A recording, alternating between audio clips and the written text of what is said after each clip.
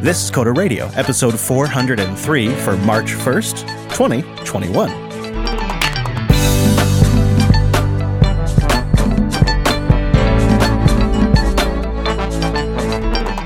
Hello there, and welcome into Jupiter Broadcasting's weekly talk show, taking a pragmatic look at the art and the business of software development in the world of technology.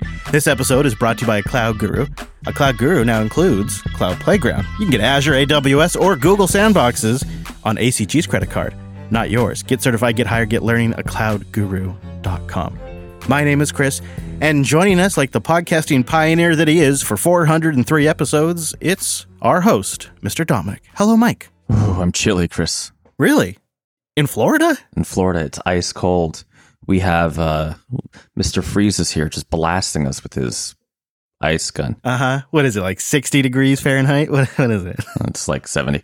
But I have a solution to my plight. Okay, good. A way to both warm up my body, my soul, my general spirits, and improve my Objective-C coding.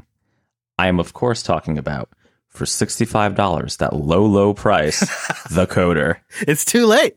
You're too late. You've come over too late. It's done. The sale is over. Talking about, I bought 3 of them today. Yeah, I turned it off a little bit ago. I was a little late because I was, What? I thought, let a couple people sneak a few orders in, but we have to cut it off because eventually we have to, put the orders in for printing and all that. Or actually, it's embroidering. So I just thought of that whole little shtick, and there's no Coder robe. I mean, it's technically sold out. Folks, the robe was a lie.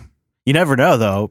It could come back. Dun, dun, dun. The thing is life is better in a robe. So I don't want to deprive the people of that.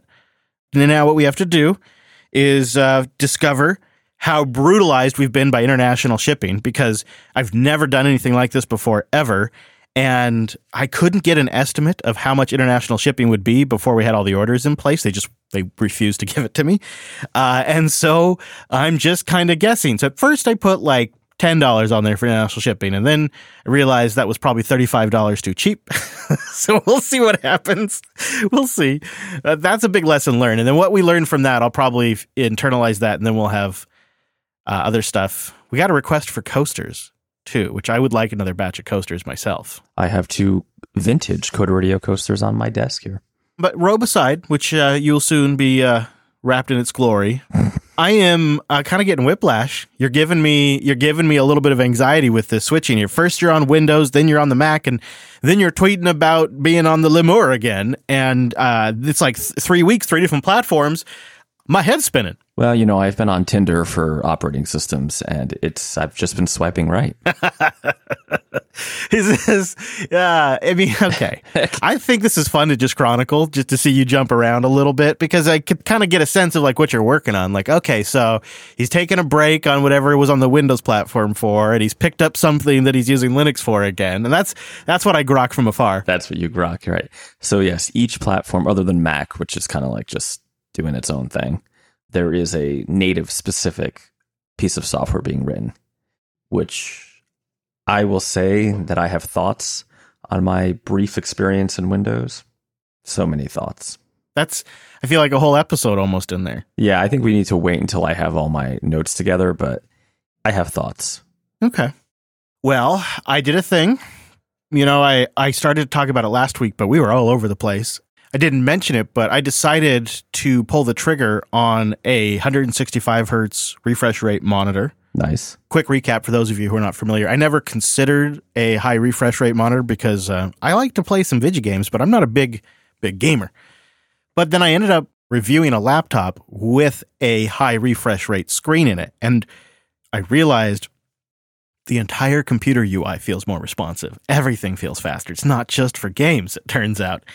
Obvious statement now that I'm making it, but I had never really connected the dots until I tried one. After I tried one, I was broken, and I've been on a quest to optimize my machine performance at every step that I can without actually replacing the machine, because it's just a horrible time to build a PC right now. So I've gone through the route of replacing the kernel with something a little faster, a different fork of it, if you will. I've gone through the process of optimizing the user space a little bit. And now I have added a 165 hertz gigabyte M27Q 27-inch 1440p monitor. It's technically a gaming monitor, but Newegg had a fantastic deal on this thing. I decided I'd pull the trigger because of that great deal, and I plugged it in a couple of days ago, and it really feels like everything's coming together. The optimizations I've done to Firefox, the optimizations I did to Plasma, the optimizations I did to the Linux kernel, and now with this 170 hertz, but it's at 165 on my machine, but fine. It's fantastic. Plus, I haven't got a new monitor in years, many, many years. And so this is like a brilliant, beautiful display, an IPS display, and the frickin' UI looks better. Like Firefox looks better. The themes look crisper. The colors are more differentiated. I didn't realize how the gray and blues were all kind of just all mushed together on my old screen. And with this new one, they pop and it looks fantastic. So it's a nice gear upgrade. And I feel like I'm the happiest I have been with my machine performance since I've owned that thing. And it's, I think it's like a 2017 rig, maybe 2018, maybe at the latest. So what did this beauty cost you? It was $300. Oh, that's not bad. No, for a 1440p, 170 hertz, 27-inch monitor with a bunch of different input and an integrated KVM. Yeah. That was a great deal. So I plugged it right in, and God bless Plasma. It is supporting multiple refresh rates. So my two side monitors, which I did not replace, are running at 60 hertz, and the center monitor is running at 165 hertz. It's working great. It's fancy, Mike. I really recommend it. That's my performance pro tip is if you're going to really try to get a fast system, don't even bother unless you're upgrading the screen too. It really made a difference for me. Speaking of pro tips, James writes in with a Zoom pro tip. He says, hey guys, you were talking about Zoom fatigue last week. It's real. I find a way to counter it is to put a window over my face, cover your face on the screen. For some reason, when we can see ourselves, I've noticed that we subconsciously obsess over the minutia of how we look. It's kind of like a baby laughing at themselves in a mirror, and it gets tiring. In normal conversations, we cannot see ourselves, so we don't really think about how we're looking the entire time. But spending an hour trying to make yourself appear normal is actually exhausting. So give it a go. It actually helps. Cover your face. Was having a conversation with my neighbor over the weekend, and they both, husband and wife, were complaining about Zoom fatigue. They brought it up, and in fact, it was in the context of this guy was thinking about, he wants to pitch his boss an idea, and he thinks he's just going to wait until they're back in person again to pitch him on it because everybody's just tired of Zoom, and he feels like it's actually going to hurt the sale in a sense. I mean, this Zoom fatigue thing, what is the alternative if you're not going to be in the office? Audio calls. Oh yeah, no, that's my preference. I mean, just jump on whatever chat app you use and just use its audio feature and don't turn the camera on. Why is that so hard? I think a lot of people want to have the camera because they want to try to replicate that, Well, and a lot of corporate workplaces have a camera on policy. I have seen that. I have seen it where it's like, just a reminder, like after the meeting or like during the meeting, like in a side chat, just a reminder that we do have a camera on policy. It's for team morale, I always felt like it's because the meeting is too big and most of the time no individual's really doing anything. So they want to make sure you're not like walking around your kitchen, making your kid lunch or whatever. Well, someone you and I may mutually know, friend of the show, and I may have conspired on an idea to create a video loop that we could then feed in as a virtual camera to Zoom of just basically sitting there and nodding. And there was someone who experimented. He created pre-canned responses with transitions that he could hit a button on his keyboard and it would be like just a standard meeting response. Copy that. Yeah, that's a great idea. Yeah, we can circle back on that. Just those kinds of pre-canned stuff. And he got away with it for a week. He made a whole video about it on YouTube. Sorry. It's so bad, though. It really is. It really is pretty awful. So good pro tip is cover yourself up. I thought maybe it was just me. I thought maybe because I was vain or because what I get fixated on is the camera shot and the background. And I want there to be depth and I want there to be color. And I try to frame it properly, and I don't really actually want to be in the center, but I like being off to center. But like all these stupid things that just don't work well in a Zoom call, and that's me. I'm that guy. I've never understood, but I know it's a thing, the hatred of like just traditional conference calls. Mm-hmm. Like even if you're doing them on Zoom, right? Whatever. And then I'm going to say it. You know, this is my spicy take for the show, I guess, but it is apparently completely socially acceptable to comment on men's appearance in a Zoom call, because during the pandemic, I didn't get my hair cut. I didn't feel like it was worth going to.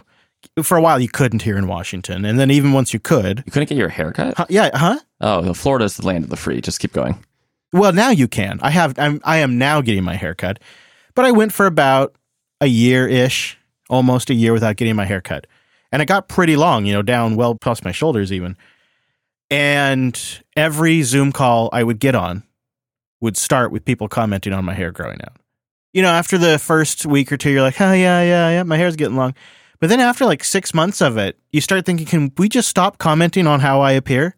Like, I don't really like that to be the topic of conversation is my appearance. And I wasn't like particularly confident about the look. I felt kind of awkward about it myself. And it was apparently totally fine because it happened by all genders and all types would just decide to comment about my hair. And I would never start a conversation like that, you know? And you don't generally start in-person conversations like that either. And that was an aspect of the Zoom meetings that I found to be tiring in a sense. I mean, I've been sexual harassing you for 8 years, so... Yeah, but that's not really... It's different. It's different because it's not really harassment when I'm asking for it. Oh my God. Yeah. So remember how you were worried about YouTube? Paul writes in with a question that I can connect with. He says, Valhalla guy is a longtime C and C# guy. I've recently started digging into Vala, and some slight tooling issues aside, I'm thoroughly enjoying the language so far. It feels like if C# had been dropped on C's door as a baby. But where do you see these more niche languages taking part in, say, paid work? I'm not so much concerned about it while I'm an active maintainer, but more so down the road should the relationship dissolve. For context, you know, take a look at something like an LOB application, so a line of business application. So something that he would have to hand off potentially. What are your thoughts on using something like Vala, which is, as he puts it, one of the more niche languages, in something where somebody is actually cutting you a big old check for some line of business application? In Vala? Yeah, or, you know, insert the name of any niche, not widely used but loved language. I mean, if you manage to sell someone Vala, which that's not me taking a shot at Vala, great. Like, the question is it, I don't know about moral, but is it the wrong thing to do to leave somebody with something that's hard to support after the fact? I mean, everything is hard to support after the fact. Yeah. I mean, Vala is not a particularly esoteric language. I know it's not that popular, but if you know a little bit of C# or Java, you're probably going to get it. I think it's the default language that the elementary OS guys use for their application development. Oh, yeah. I don't know. I think it's a fine choice. I mean, people write stuff in all kinds of stupid languages like Go, yeah, and PHP. I'll tell you though, I have back in my bad old days of contracting, I have rocked up to an organization, walked in like Mr. I'm gonna fix it, and log into their system and discover it's like some crazy old Red Hat box or BSD box that's some esoteric setup that this guy has done that is a complete like dream setup that he had, but something that's almost completely unmaintainable by me. And so often those kinds of situations leave the end user with no other option than paying somebody like me to come in and just replace it. I just don't see the problem with if whatever solution you have solves their problem. Right. And they are going in knowing that you're using this thing called Vala, then that's fine. How do you even disclose something like that? Like, hey, yeah, I got this idea. It's going to do everything you want, but it is just so you know, it's using a niche programming language. Yeah. I think that would scare them away, don't you? Well, that's the risk you take, right? I mean, that's... Yeah. I mean, personally, I would pitch Objective-C every opportunity I got. Actually, I think your point, though, is it's the client's risk to accept, and if they accept the risk, then go for it. Right. Like, if you didn't tell them that this was a risk... Yeah. Then, I mean, I don't know, I'm not a lawyer, maybe that's still okay, but it seems sort of jerky. But I mean, I don't know. Whenever I bid a contract out, we actually just have a piece of paper that lists the technologies we intend to use. And Wes makes a great point, too. It's going to depend on what other technologies they have in place. Are they already using multiple languages? Do they have an engineer in-house who has a preference? Also, something else you could do is look to see if there's someone who could replace you. No, I wouldn't do that. Yeah. Mark in the chat room is mentioning Visual Fox Pro. I have a project where I'm migrating things out of Visual Fox Pro right now, and it needs to die. See, that's what I'm thinking. Is you could be that situation with something like this. Yeah, it's a goddamn nightmare. But so I think really the answer is it's the client's decision to make, and then it's the challenges is you've got to explain to them how to mitigate the risk and why it's worth that risk. And like if you can't articulate that reason, maybe it's not the right tool for the job to begin with. Right, and in your particular case of Vala is not like, I don't know, Clojure. Sorry, Wes. That, normal developers can't comprehend. You have to come down from the mountain. I love it. Okay. Unnecessary, maybe? No. I'm still smarting from that 7-week challenge, damn it. All right, well, Link wrote in and wanted to get your take on a hot take that Drew DeVault, not the Drew that edits this show, but Drew DeVault, a developer of, I think, Sway, and a bunch of open source projects. And he writes in that the Rust is, well, it has issues. I guess he breaks it down into kind of 3 major areas, and I'll give you the highlights here. He starts and says, Rust breaks a lot of stuff, and in ways that are difficult to fix. The Rust cargo cult needs to pause and reevaluate. Switching to Rust breaks things for anyone who steps even a toe out of the norm of Linux, Mac, Windows on x86 64 or ARM64. Even on supported platforms, it comes with a substantial burden of build requirements, calling for 10 times to 100 times of more RAM, CPU time, and power usage. Whatever benefits choosing Rust is ultimately choosing to lock a large group of people out of your project and dooming many more to struggle with frustration. These are real trade-offs that you need to consider. Rewrite in Rust has become a moral imperative. Well, here's another moral argument. Throwing away serviceable components every couple of years to upgrade is a privilege that not all of your users have, and it contributes to climate change, and it fills up landfills. Rewriting your code in Rust is always going to introduce new bugs, including security bugs, that wouldn't be there if you just maintained the C code. Maybe there's an undiscovered bug lurking in your C code base, but as your code base ages under continuous maintenance, that number will only shrink. A working C toolchain can be written in a couple tens of thousands of lines of code. The only working Rust toolchain is tens of millions of lines of C++ and Rust code. Rust is kind of cool, but it's not a panacea. There are legitimate reasons to prefer C, both technical and moral, and Rust still needs a lot of work before it's ready for prime time in systems which prioritize stability, reliability, simplicity, and accessibility. To the Rust team, it's time to calm down, slow down the language, write a specification, focus on improving your Tier 2 and Tier 3 targets, expand to more platforms, and work on performance, stability, and accessibility. That's a lot in there. Coming in hot. I wish Drew had listed which platforms he was having a hard time with. I've done a bit of Rust, but mostly on just like AMD 64 Linux, right? So he does make a quick mention of Power9 and RISC-V. Oh, okay. I must have missed it. Okay, that makes sense. So there's a bit of irony here. One of our topics for today is why me and my team chose C++ over Rust just this week, which has a lot to do with some of these complaints. I think Drew has a point. I think maybe he's being a little unfair to the Rust team. I don't think they're claiming it's a panacea, right? I don't think they're claiming make a cargo package and you've solved all your technical problems for the remainder of your life. Like, I tweeted out that I was looking at just doing something in C++ instead. And there's quite a bit of like, that will be insecure. You should do it in Rust to avoid insert memory issue here, which I guess is kind of true. I don't think the benefits of Rust are as overstated as the writer seems to think. And if I'm misreading you, Drew, that's my fault. But I definitely can see that, it is, comparing it to C or C++, they've been around forever. They have decent compilers and compatibility with insert your crazy architecture here, right? You mentioned RISC-V, not that crazy, but fair enough. C++ works just fine on it. And of course, C that you mentioned. I don't know that I would want to discourage people from learning Rust.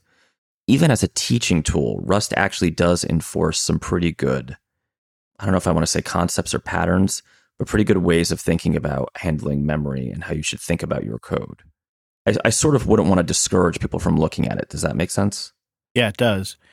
And I think I agree with your take that a lot of what he points to as challenges with Rust when it comes to platform support is inherently because it is still so young. And with time, so will come that support.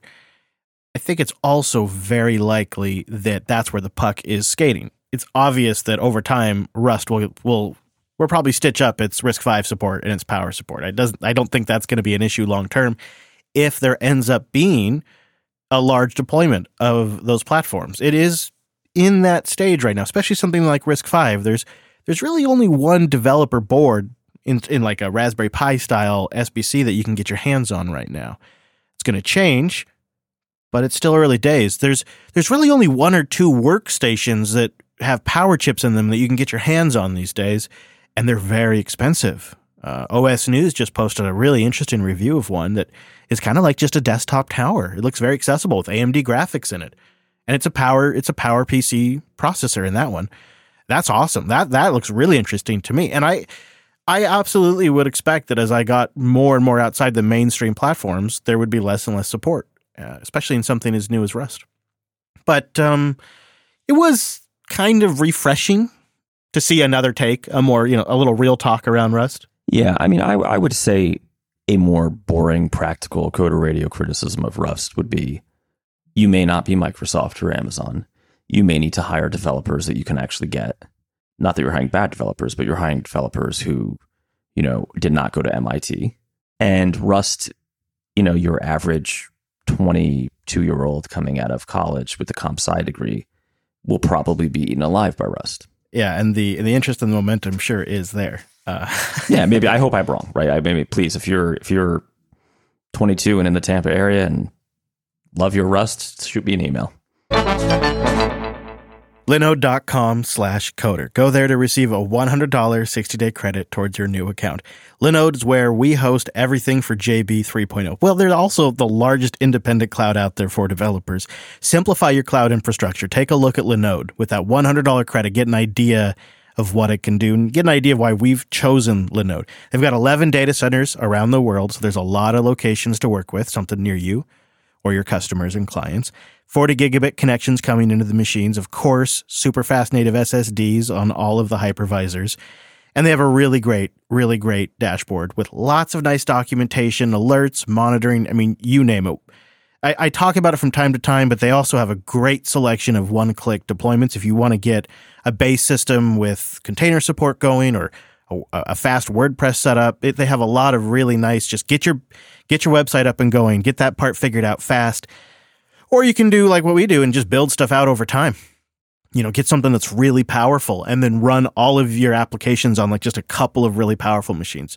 And then for the backend storage, what we use is their object storage. They have an S3 compatible object storage that's just fantastic because you don't have to like slice off large sections of disk, which you totally can. You can go the traditional block storage route and just slice off some disk. But with object storage, I just use what I need and then I can get URLs for everything and there's ways to plug it in with the file system. It just works fantastic. And all of this, it's at your fingertips to try.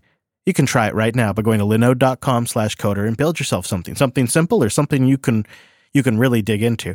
And then you can rest easy knowing that you have great support backing all of it up. Linode has top-notch support. Like nobody does it like Linode. And that's comforting when you're running your business infrastructure on there. And you can also rest assured knowing that they started in 2003 as one of the first companies in cloud computing. And they have focused in on a handful of things that they do, and they do those things very well. They're not like some sort of crazy VC-funded startup that's just going to go nuts trying to get market share and do every little thing. They've really figured out what works, and they're independently owned, and they're founded on a love for Linux and the technology that made all of this cloud computing possible. And now, They're the largest cloud offering dedicated virtualization with CPU systems, GPU systems, shared systems at like $5 a month, and much more. There's something that's going to work for everybody. So support the show and get that $100 credit when you go to linode.com/coder. That's linode.com/coder. The privacy wars rage on. The hoopla is filled with, I guess, the next phase of where all of this is going. Facebook, this is according to Inc.com, has just admitted that it has lost the privacy war with Apple. This all goes back to those privacy nutrition labels that you kind of changed my mind on a few weeks ago. And how Google and Facebook have been really struggling with this. Google just today updated Gmail for the first time since these privacy labels have gone into effect. And Facebook has tried to take its fight public, trying to go after Apple in the public space. Have you seen all of this? Yeah. So how would that work? So they're doing a couple of things. They're trying to frame this as Apple harming small business, and they've released an ad, and I'll just give you a taste of like one of their strategies. For every idea out there that gets the love it should, there are 5 more that don't succeed and so are lost for good. And some of them are pretty flawed, and some of them are slightly odd. But many are small businesses that simply lack the tool to find excited people who will stop and say, "That's cool." And these 2, they like this idea, and those 3 like that one. And that's cause personalized ads find good ideas for everyone. So the idea is that Apple is preventing small business users from reaching potential new customers by limiting how Facebook can track you. That was Orwellian. Isn't that something? That was really bad. Let's just be frank. Like, what Facebook is worried about and is pushing back against is if the end user is given a choice, if they want to be tracked or not, they know the end user is going to say, "Don't track me." And small businesses don't need to know your specific location, your gender, your age. Really, if you think about it from a small business marketing standpoint, just pick a Facebook group that matches what your product serves and advertise to that Facebook group. You don't even need to know any of that crap. Just figure it out by the groups they hang out in. So I guess I don't understand how Facebook could think this would work. Like, I'm trying to see like the Galaxy Brain 3D chess move. No, because Apple's got them. Because it's not Apple's fault that telling people how these apps are tracking them damages Facebook's business model. That is the flaw of Facebook's business model. It seems a lot like the cigarette companies being pissed that the government wanted to put labels on cigarettes, right? We saw Google resisting it too. Just finally updating Gmail today after what, like 2-3 months? Yeah. So in general, I think we have a problem of too many like behemoths in the world, striding across and crushing the little guys. I sort of just want Apple to win here. Yeah, it's weird because it does put Apple in the... Well, because like the problem is Facebook's business model is like not awesome for society, right? I think we have a problem with tracking in general, and this is the beginning of that conversation. But I don't know. We used to rant and rave about paying for stuff, right? Like for years and years and years, we on here like people need to pay for software, but that battle's kind of been lost. Well, all right. I don't think either. I mean, all of us are just. It's almost just worth noting at this point, I think, just so we have it here in the record of the show. But I don't really know if we have much more to say about it. Why don't we switch instead to your Stadia version of Terraria? Now, this whole thing is spooky because this developer got all pissed and rage quit his port to Stadia after Google suspended his account and then just basically ghosted him and did not respond to any of his series of tweets or emails that he sent in trying to get access to his account. His business was impacted by this. His Google Apps account was impacted by this. And then afterwards, he was so frustrated, he said, "That's it. I give up. I'm not going to develop for Stadia anymore." Well, Google spokesperson has confirmed to The Verge that the Terraria port is back in development. So I did some digging and I could not find what the hell actually happened here. Yeah, other than he just got shut down, but no reason why, right? Right, and he's not saying... I mean, I'm sure they told him why, but at some point before bringing him back. So this is kind of where you were going with the Facebook thing, is like we have these weird centralizations now of control that we knew were coming all along. We're not surprised that it's here, but it is legitimately backfiring in the ways that we were concerned about. Like before you and I started recording today, I was telling you that this is a huge concern of mine because I would be shut out of my business. Certain aspects of my business would be shut down. And I hear so many of these stories where you just can't get Google's attention. And this guy got lucky. I guess, it percolated up enough that a human saw it and took action. But, if you don't have an audience, if you don't have a reach, you're screwed. I feel like we've done 8 years of talking about big tech monopolies, app stores, and data tracking. I hate to say this, but it's kind of getting dystopian. It doesn't seem like it's gone well. I find myself more and more wishing for the dream of the 90s web, where it'd be like, Mike would have Mike.com, Chris would have Chris.com, and like we would just sell our crap on our own domains. And like, yes, we'd have to write all of our payment processing and customer management stuff ourselves or buy, God forbid, license, some independent platform to do that for us instead of being on these gigantic centralized app stores that just, not even because they're evil, but because of their massive scale, can't help but screwing over the little guy. Mm-hmm. And not even with malice, but with just like... inefficiency at scale like that. Right. If there's a giant colossus stroming in Athens, he's going to step on Socrates every once in a while. I've been thinking about this recently, too, because I heard somebody talking about how they could only launch, they were going to launch this business idea, but they were only going to launch once the app was ready to go. And somebody says, so why don't you launch on the web? Oh, no, that's later if we do that. And then I started thinking about Instagram and what a impact it's had culturally and, the sale, of course, to Facebook and how Instagram has become this phenomenon that every social media influencer has to be on Instagram. And it's all an app. It has a web version, but it really, really, really sucks. It doesn't do much. There was an intern for like a day and a half, yes. Yeah. And that entire phenomenon is an app in these app stores. And it really struck me that the scale at which these app stores have now. I don't know if this is true or not, but I saw a statistic from what was supposedly a Facebook financial call that something like only 4% of their traffic comes from web and the rest is all app-based, which just seems outrageous. That's just outrageous. You look at everything that's happening with these app store policies and how these businesses are struggling like Epic, and you wonder why we didn't just invest more in the web. And I've often heard it blamed on Apple because Apple wants to have the App Store be successful. But mobile Safari was one of the most, if not the most competitive mobile web browser to begin with, and has continued to remain very competitive in adding features. And it doesn't seem like Apple is crippling the capabilities of its web browser.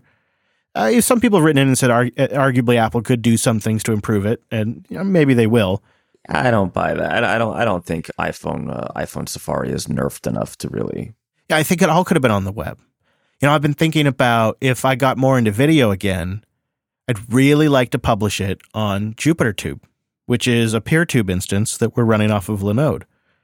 And there's no algorithm. There's no YouTube clickbait system you have to do to get views.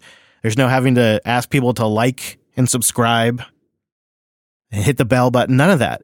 It's just our own video platform, and the only thing that's on there is Jupiter Broadcasting videos. We're live streaming on there right now on Monday night.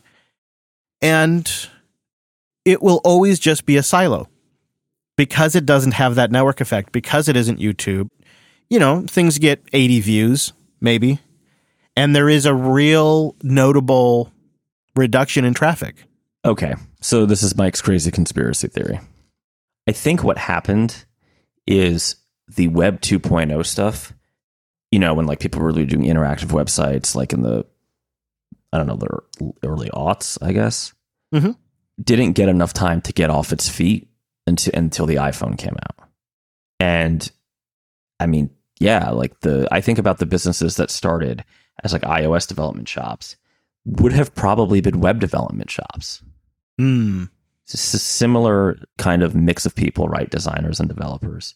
Do you think it's at all notable that like Clubhouse, which is the social media network with the most buzz at the moment, is iOS only? Well, I think, right. That's what I'm getting at. I think there's multiple bad trends that happened. One, just like and we've spent years talking about this, the lessening of people's willingness to pay both by volume and by just actual sticker price on platforms that aren't iOS or Mac is pretty significant. And even then on those platforms, people aren't willing to pay now very much. Sure. My issue with this conversation is I don't know how we could get back.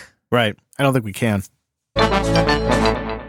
Datadog.com/Coder Radio. Solve some problems. Analyze code level performance across your environment and troubleshoot issues faster with Datadog. Datadog.com/Coder Radio. Datadog's continuous profiler automatically collects profiles from your production servers all the time, so you can analyze any of your data quickly, kapow, with minimal overhead. Get a unified picture of your environment by correlating code performance with metrics from other aspects of your system with real-time dashboards all brought into one place. With tightly integrated APM tracing, log management, and continuous profile all in one platform, Datadog enables you to pinpoint the root cause of issues faster than ever.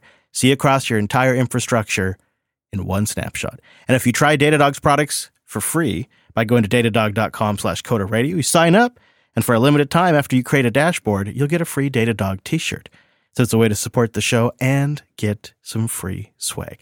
Get analytics and metrics across your entire system, your application stack, and your site, and bring it all into one location and visualize it with Datadog. Datadog.com/Coder Radio. All right, so you teased this a little bit in the show, and I'm hoping this is going to pick us up, because now we got kind of grumpy. We got to old man radio. And I feel like if you are making a bold statement like going with C++ in 2021, there's going to be some real meat to this one. There's going to be some spice. So you're on the spot. You cannot disappoint. All right. So there was a journey here. So my goal is to launch a product at least every year now. So this year we're doing something new. More to come on that. Ding, ding. But it requires some low-level Linuxy goodness, which one means System 76 will probably somehow get more money because that's just what happens. And it also means that I couldn't just Python my way to glory. So there's a progression here, right? So I'm speccing out this project. It needs to hit multiple processor architectures, technically multiple OSs, but really the meat and potatoes here is Linux. And I would tell you which flavor of Linux, but I don't want to trigger you. I think I already know. I'll give you one guess. Yeah, I don't want to say its name out loud because then I get Twitter trolls. But we have new listeners in the chat room. We should tell them. We should spread the good news. The good news Arch? of SUSE. Although they will correct me. The Germans will email me. It's SUSE. And do not get that wrong. Get the hell out of here. So for the new listeners, I am in the arduous process of building a data center in Plant City that exclusively runs SUSE. You okay, Chris? Do you need I'm breathing. I'm practicing my breathing. I'm trying. I heard there was some lizard talk on Linux Unplugged, by the way. It happens from time to time. We slip into it. Everybody does accidentally. You just need a green panic button, and I can just show up and be like, "What's going on, guys?" I did have a SUSE bell at one point, but it didn't ding real well, so we got rid of it. If you haven't tried SUSE for your servers, you are missing out. That's all I'm going to say, and I'll leave it there. All right. So we looked at Python and Cython. I guess I C Python. I don't know. CY. You know what I'm talking about if you know anything about Python. Yeah. And it was just okay, kind of slow. I mean, and we're basically now a Python shop. We love Python, but it's really some of these are going to be smaller, more. I hate the term IoT, but low end. I guess IoT is fair. Yeah, low end devices, and the hardware cost is something I need to track. Are they ARM? Yeah, oh yes, they are. Yeah, okay. But it also has to run an AMD 64, right? An x86. All right. Then we've been doing .NET for a couple clients right now. More on that in a couple weeks, or at least on my new adventures in WSL. And it was like, well, .NET is open source now, and it runs everywhere, but it's .NET. So I did kind of a quick POC fooling around with C#. It worked. Yeah. But then you had to cross compile to Linux, which worked. There's a lot of extra setup that would have had to be done. And one of the inconvenient things, and I actually have a blog post about this in the show notes where I kind of detail some of this stuff out. We are basically a Linux shop now, running mostly POP. with like a few straggling, like we have Macs for when we have to test iOS stuff. I got to be careful how I say this because people will jump down my throats. The .NET development experience on Linux in particular is not as good as it is on Windows. I don't think that's a controversial statement, right? Seems like it makes sense, yeah. And it's better than it's ever been, but like it's nothing near as smooth as, let's say, our Python development workflows, right? Oh, sure, yeah. Right, so it's like, this feels kind of icky. And also there's the whole, like, we have to run things in the CLR, and it's like, is this really how we want to architect this? So then there were two other languages in content, or three. There was Go, but Go got dismissed because nobody on the team has done any Go. And it's like, there's not even like one granddad who can come in and like guide us all to glory, right? So that makes a big difference. You need team familiarity, especially at least one person on the team then could at least train everybody else, right? But if nobody's got it. Right, and help with like crazy toolchain problems, right? So, yeah. So then we were left at Rust and C++, and the battle began. And the irony is our emailer, Drew, hates both Rust and C, or doesn't really hate Rust, but he definitely hates C++. Yeah. So it was a battle of the languages. Battle of the languages. There were a couple reasons. So there's a few things here. I personally was buying into the Rust Kool-Aid on the whole safety thing and security thing. And I think that's mostly fair, right? I don't think that's too hyped up. But there was the realities of, other than me, no one on the team has done any Rust in any significant amount. I have done some, but I don't day-to-day work in Rust. We have all done C++ at various points in our lives, some of us more recently than others. I got down this rabbit hole of people blogging and doing content on, quote, modern C++. Have you heard of these guys? This kind of it's like a way like to do C++ safely. It's so since C++ 14, and we're on 20 now. 23 is going to be the next version. Whoa, okay. Yeah.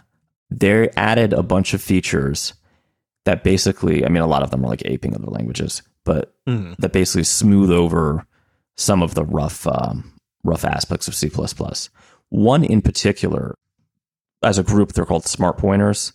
And I'm not going to dig into this too much, but they are very reminiscent to me of before Arc, how you could do Objective-C had some, they're not I can't remember what the right name for this is, but they're not macros, but like you could tell it what kind of pointer you wanted, and there were different rules based on that. And then granted, Objective-C had auto-release pulls, which C++ kind of doesn't, and it does things a little differently.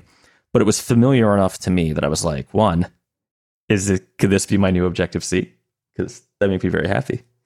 And two, it really makes me a little more confident in doing this job in C++, because this is an internal project, which means we're going to have to, not use all the senior people on it all the time. Right? Then I got digging even further. I downloaded CLion. I installed my Dracula theme, and I wrote what I can only describe as a flashback program. Okay. All right. I know it's not Objective-C. I know the programming paradigm is somewhat different. It felt like when you come home to like your town you grew up in. You haven't been there in like 15 years. It's different, but there's a little bit of nostalgia there. Just typing to release memory was a joy. Just having the pointer symbol there was magical. We're going to need a drink for this. This is going to be... As memories flowed over me, the song by Big Red, Holding Back the Years, started playing in my head. I quickly popped open another window to create a subdirectory with its own CMake.list. And all the while, CLion before my eyes and Pop! OS before my eyes are turning into Xcode and Snow Leopard, respectively. I'm going back. My skin is getting smoother and lighter. My eyes are like more blue. I mean, it's amazing. Like the good old days. I think I may have found. Now, of course, Objective-C was my first love. My high school sweetheart. We were together a long time. We made many apps together. It'll always have a place in my heart. But it's time to move on. It's time to find a new programming language. that also has pointers and scary memory leaks so I can torture people in job interviews. And I think it could be. Now, I'm not, I'm not trying to be too forward, right? I'm only texting C++ when it texts back. Sure. Because I'm not, you know what I mean? You don't want that like build up. Yeah. And you don't want to come across too strong. Too whatever. I installed CLion. I even installed Clang to really just see like, hey, I'm open to stuff. And I think we're going to make a go of it with C++. I find this point that you're kind of touching on in there a little bit is kind of being back in like the golden era of tools again a little bit. Like there is we were kind of in old cranky man territory there for a bit, but I agree, in all of this noise and mess, some of this stuff is better than it ever has been. I'm just going to say CMake and CTest are still great. Kind of making me feel like the good old days in some ways. So it's not all bad. You know what? That said, I'm popping open Emacs. That's it. We're going. Yeah. So, how's the rest of the team coping with your discoveries? I mean, are they on board? Is there some skill sets there? There definitely was an age discrepancy in the response. The fellow, and actually one of them is significantly older than me, were very excited. Thank God I don't have to use this crap with these NPM packages anymore and the stupid pip and all. So yeah, there was some of that. There was a little bit of, I don't know if I remember how to do manual memory management, but that's okay. Because you know what? Florida's employee at will. Was that? No, I just think that, it's a little direct. He's a jackass. But it is business. Business? Yeah, it is business. No, I'm joking, of course. Sort of. Not really. Yeah, it's seriously, it is something about working in a language that doesn't want me to tinsel together 47 packages off of some random GitHub repo. It's refreshing. It's like how programming used to be before we all went insane. Oh, and one of the big improvements before somebody writes into the show with C++, I think it came in, someone will correct us in the feedback, I think it came in 17 or 14, are strings that make sense. Because that was one of the big issues. All right, so I want the audience's diagnosis. What do you think of Mike's revelation? Coder.show/contact. Share your opinions with us over there. And, we'll read future emails and follow-ups on the air like we love to do. It's part of the show. And I'm doing a blog series documenting the newer features of, quote, modern C++ and comparing them to a certain language who I get a little upset when I say its name. I it's definitely still hung up a little bit. But Objective-C. I don't believe you. Oh, look yeah, that youthful bastard. He didn't know what NPM was because it didn't exist yet. He didn't know it. He didn't know what was coming for him.